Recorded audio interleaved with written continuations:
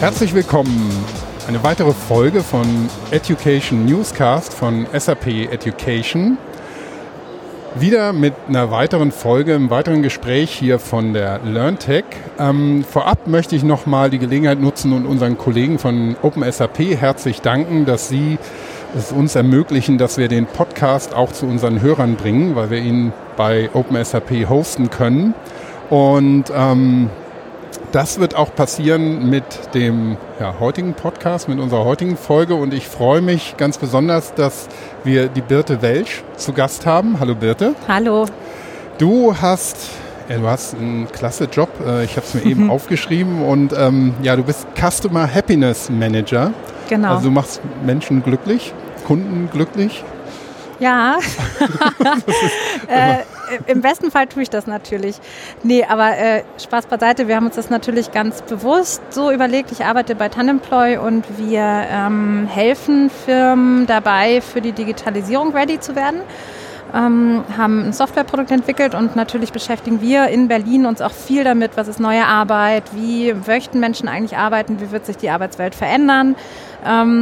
Und unter anderem haben wir uns irgendwann mit Titeln beschäftigt und haben einfach gesagt, okay, was ist denn eigentlich der Kern von dem, was wir tun müssen? Und das ist tatsächlich immer den Kunden zufrieden zu machen. Also klar müssen natürlich auch bei uns alle Menschen, die dort arbeiten, das ist erstmal die Basis, dass die überhaupt zufrieden sind, um den Kunden zufrieden machen zu können. So, aber es ist eben, call it as it is sozusagen. Was wichtig ist, dass am Ende des Tages der Kunde zufrieden ist und der Kunde zufrieden ist.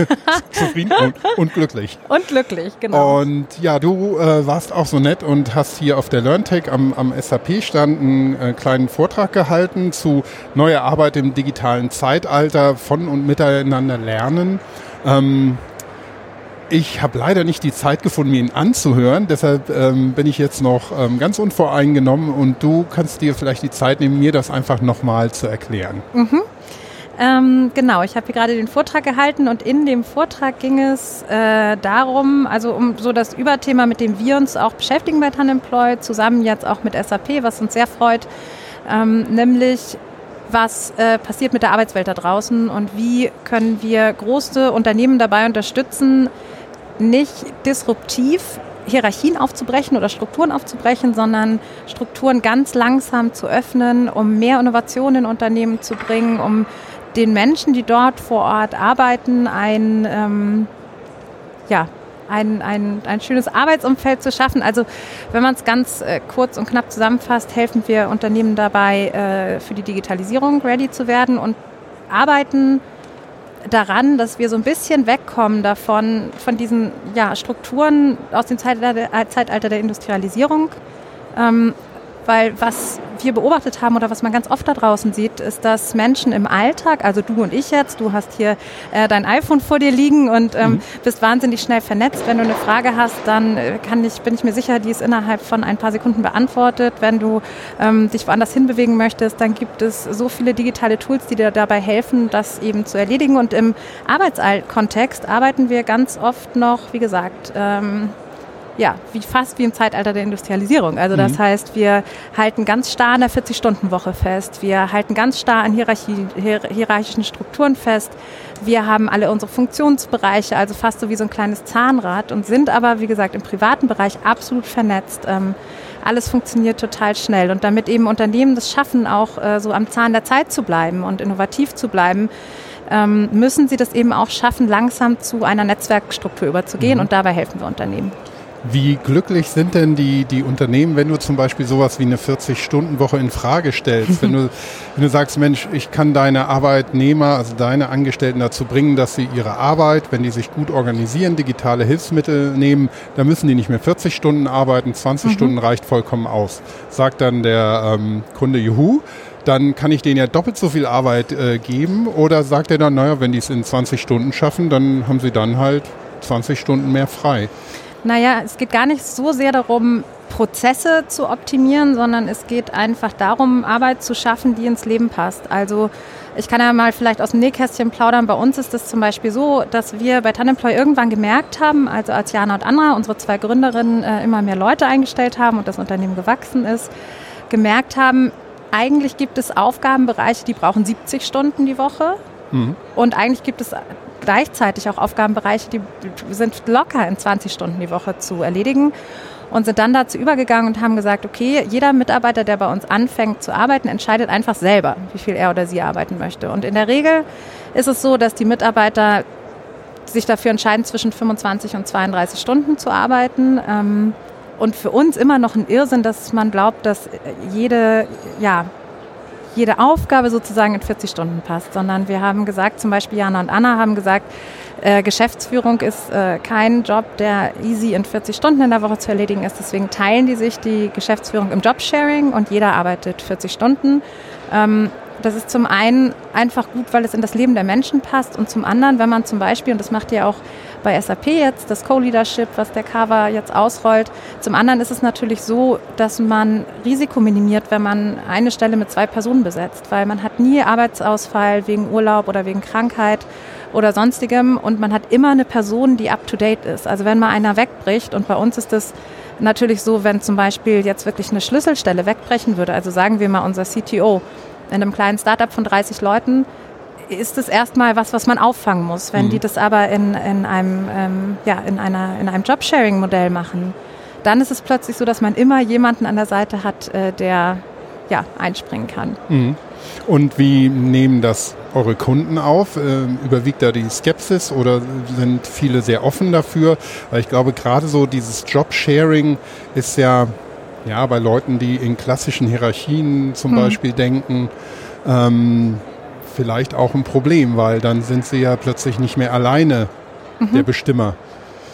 Es ist ganz spannend. Es ist so, dass wir gemerkt haben, als wir rausgegangen sind mit dem Produkt und als wir angefangen haben, mit Unternehmen in Kontakt zu kommen, dass eigentlich wir die glückliche Lage hatten, sage ich mal am Anfang, dass wirklich die Unternehmen auf uns zugekommen sind. Das heißt, auch wirklich aus dem DAX-Bereich gesagt haben, hier passiert irgendwas und ich merke, es verändern sich Dinge und ich merke, ich muss was verändern, aber ich weiß nicht so richtig wie. Also ich habe keine Fachkräfte, kann Führungspositionen nicht besetzen, Leute kommen nach einer Elternzeit nicht wieder oder nach einem Sabbatical nicht wieder, weil die sich irgendwie was anderes vorstellen. Und dann gab es so eine gewisse, ich sag mal, Hilflosigkeit, vielleicht möchte ich es nicht nennen, aber so ein Drang, wir müssen was tun, aber wir wissen nicht wie. Und so sind die Unternehmen eigentlich auf uns zugekommen. Also sehr offen, sehr interessiert. Wir haben auch oft sogenannte Innovationstouren bei uns. Das heißt, die Unternehmen kommen zu uns, kommen zu Tandemploy, gucken sich an, wie arbeiten wir hier vor Ort, also wie arbeiten wir in unserem Startup und was können wir davon vielleicht mitnehmen. Also in große Kooperationen.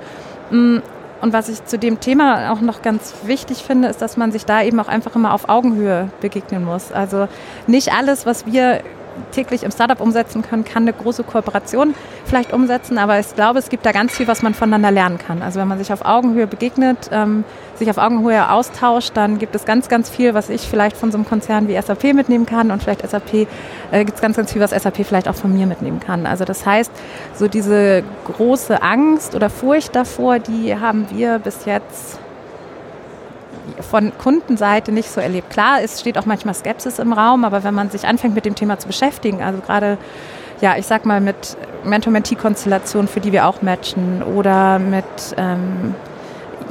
Projekte-Stuffing über Skills und vielleicht nicht darüber, wer der Lauteste ist und wer am meisten raussticht. Wenn man anfängt, sich damit zu beschäftigen, dann merkt man ganz schnell, also werden diese Ängste ganz schnell abgebaut. Das sind meistens wirklich Hürden im Kopf. Also und wenn man die langsam angeht und irgendwie untermauert mit Argumenten, dann sind die Ängste dann nicht mehr so groß, sag ich mal. Wie kann man sich das denn ganz konkret vorstellen? Also du sagst auf Augenhöhe oder verschiedene, also mit Mentorenkonzepten. Wie geht ihr das denn bei den Kunden an, um sie nicht gleich natürlich zu verschrecken oder zu überfordern?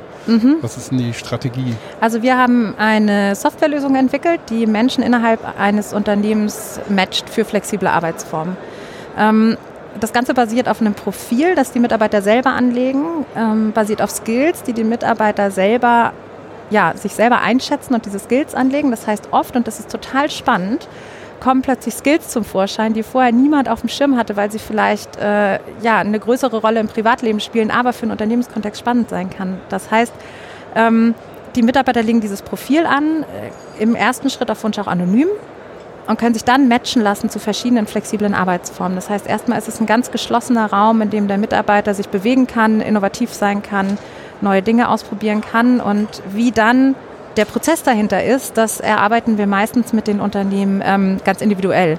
Weil es natürlich, wenn ich jetzt einen Kunden im Mittelstand habe mit 1000 Mitarbeitern, dann wird der ein anderes Konzept haben als jetzt zum Beispiel in Baiersdorf oder so. Dann muss ich wirklich gucken, wie sind die Strukturen intern, was gibt es schon, was gibt es noch nicht, welche Tools werden schon genutzt, welche noch nicht. Also das ist sehr individuell. Ja, du hast eben gesagt, auf der einen Seite, es gibt Unternehmen, die leben noch leben noch die Strukturen und die Arbeitsweisen der Industrialisierung, die auch schon weit fortgeschritten ist, die wahrscheinlich auch ausoptimiert sind in allen möglichen Varianten. Und dann kommt ihr und versucht, das zu ändern oder denen dabei zu helfen, das zu ändern. Wenn du in 2 Sätzen mir erklären müsstest, was ist denn da eigentlich der Unterschied zwischen industrialisierten Arbeitsplätzen oder aus dem Industriezeitalter und aus dem digitalen Zeitalter? Was ist der große Unterschied? Ich kann es sogar in einem Wort zusammenfassen, wenn du möchtest. Perfekt. Netzwerkstrukturen ist das Wort, das ich jetzt sofort nutzen würde. Also wenn wir nochmal kurz daran denken, wie wir privat vernetzt sind und wie wahnsinnig schnell lernen, Informationsübertragung, wie wahnsinnig schnell das alles funktioniert, dann haben wir das oft im Unternehmensalltag noch nicht. Also bei vielen Unternehmen. Und deswegen würde ich es einfach mit einem Wort von der Hierarchie zum Netzwerk beschreiben. Wie finden das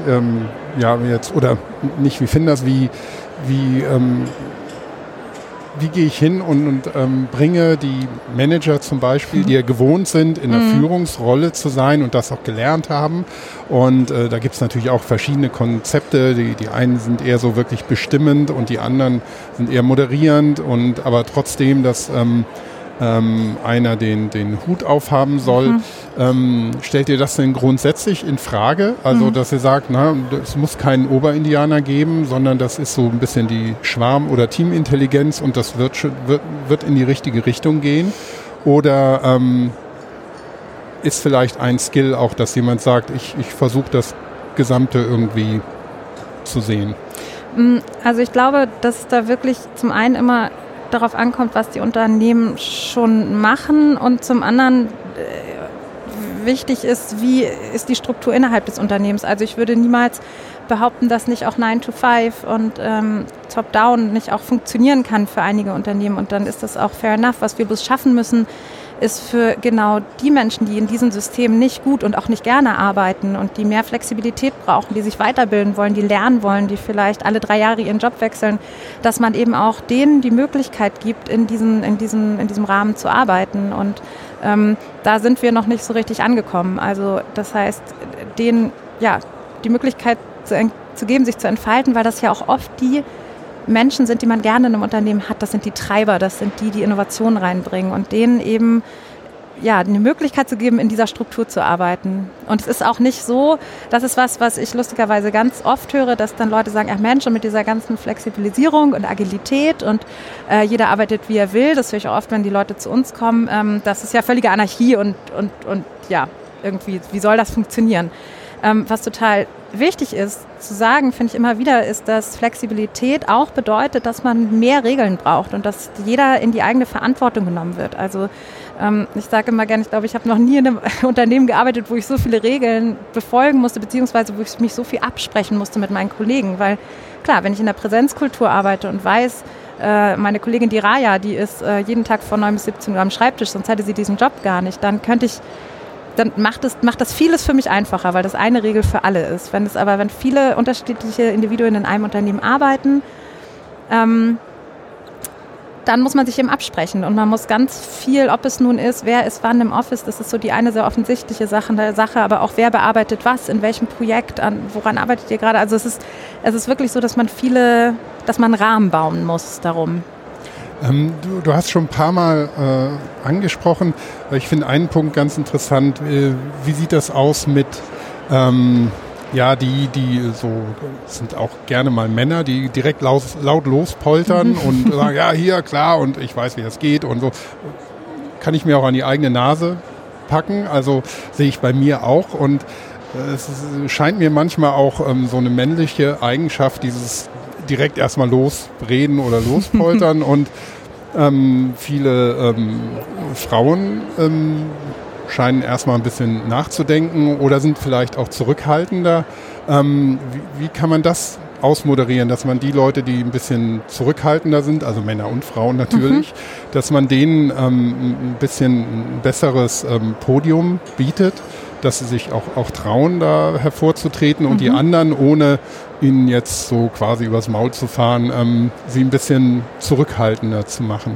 Also es ist so, dass wir deswegen ganz bewusst diese Plattform, auf der man sich dieses Profil anlegt und seine Skills anlegt, auch erstmal im ersten Schritt anonym nutzen kann. Das hilft einfach Menschen, die vielleicht sonst nicht so nach vorne preschen würden, gewisse Dinge, sowas wie Projekte auf dem Schirm zu haben. Also wir matchen ja unter anderem für Projekte und bei Projekten ist es sehr spannend, weil wir oft das Feedback kriegen, wenn wir in Konzerne oder auch in Mittelstand gehen, dass sie sagen, wir machen schon ganz viele Projekte, aber am Ende des Tages sitze ich dort immer mit den gleichen, in Anführungsstrichen, Pappenheimern, weil es natürlich so ist, dass oft die Leute, die sehr laut sind, die nach vorne preschen, die sich vielleicht auch in dem eigenen Dunstkreis bewegen, die ich einfach auf dem Schirm habe, dass man sich die für Projekte zusammensucht und gar nicht zwingend vielleicht die anspricht, die Skills haben. Also ich meine, mal ganz davon abgesehen, dass solche Projekte auch super gut laufen können und man super gute Ergebnisse haben kann, ist es eben so, dass man über dieses Tool die Möglichkeit hat, anonym und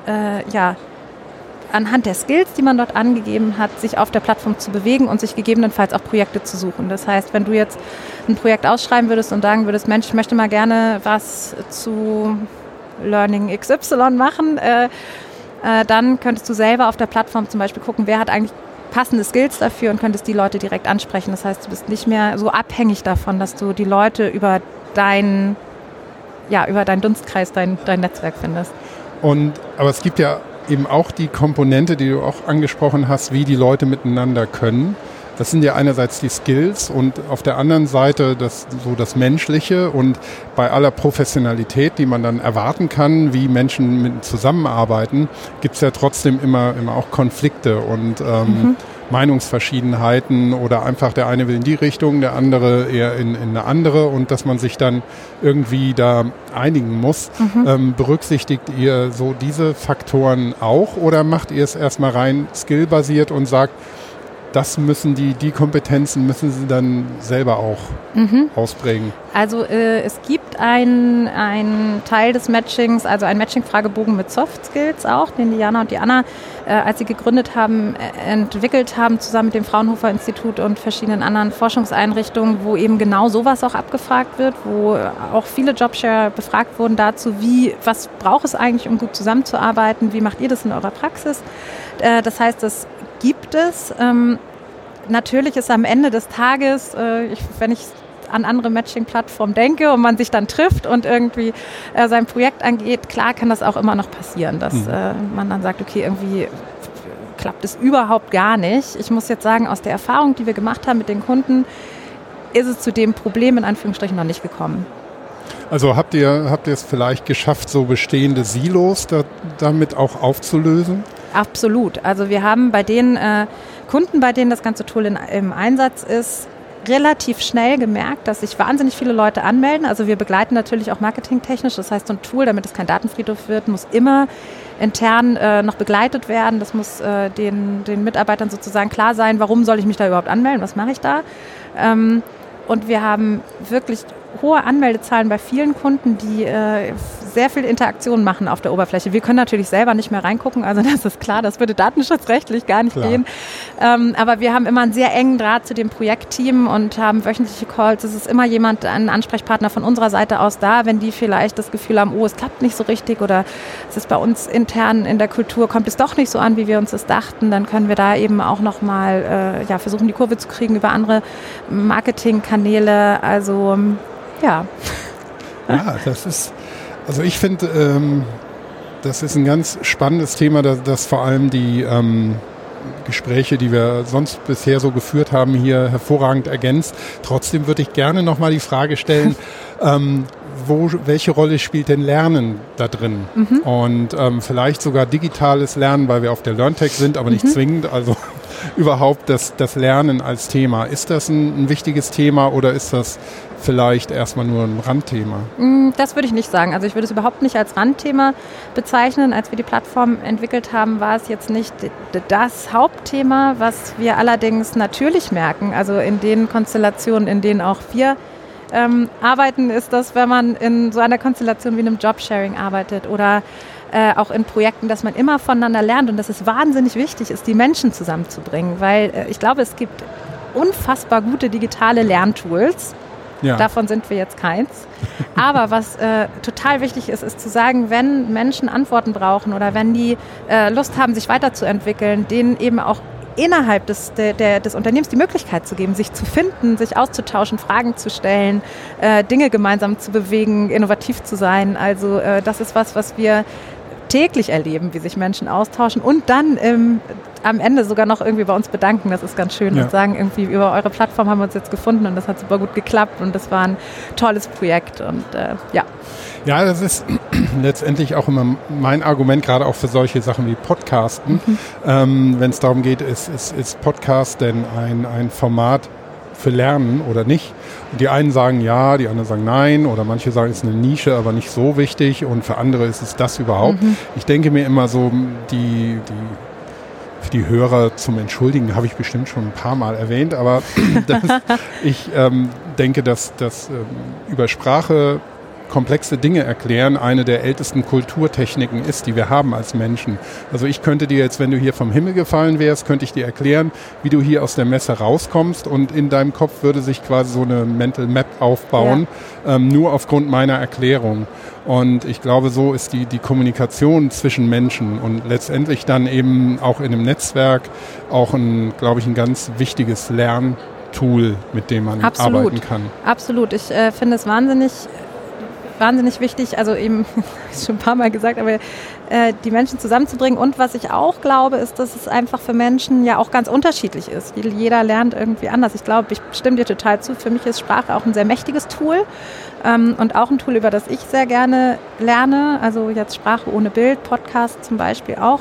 Aber besonders wichtig finde ich es eben auch, dass die Menschen das anhand ihrer eigenen Bedürfnisse machen können. Also wenn jetzt nun mal jemand anders lernt, dann sollen die Menschen die Möglichkeit haben, das eben auch zu machen, sich dazu auszutauschen, vielleicht andere Leute zu finden auf so einer Plattform, die auch podcasten und die aber noch einen anderen Skill mitbringen und man dann gemeinsam so Projekte auf die Beine stellen kann. Wichtig ist einfach immer zu gucken, was habe ich für Bedürfnisse im Unternehmen und also ein Erfahrungswert, den wir sammeln konnten, was wir auch bei uns selber machen, ist, manchmal hilft es einfach auch, die Mitarbeiter zu fragen. Ja, das wie lernst du gut?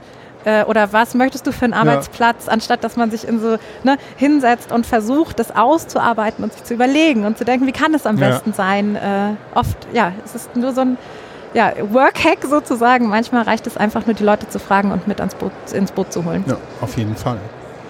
Ja, in diesem Sinne, glaube ich, können wir schon einen Deckel drauf machen. Das war eine sehr schöne Ergänzung nochmal, gerade zu dem ganzen Digitalen, dass so der menschliche Faktor tatsächlich der wichtige ist und neben allen Technologien wie Chatbots, künstliche Intelligenz oder so, das Miteinander zwischen den Menschen wichtig ist und die Technologie dem Menschen dienen sollte. Das sagt sich leichter, als es oft getan ist und ihr scheint das schon so ein bisschen zu leben, so wie es sich anhört. Ja, das tun wir. Vielen, vielen Dank. Ich habe jetzt auch gar nicht mehr so viel zu sagen. Ich fand es super spannende Unterhaltung und liebe Chatbots, fällt mir gerade nochmal ein. Jetzt, wo das Wort gefallen ist, dachte ich, Mensch, Chatbots sind das Beste. Ja, in diesem Sinne. Gut, ich bedanke mich ganz herzlich bei dir, gerne. Birte.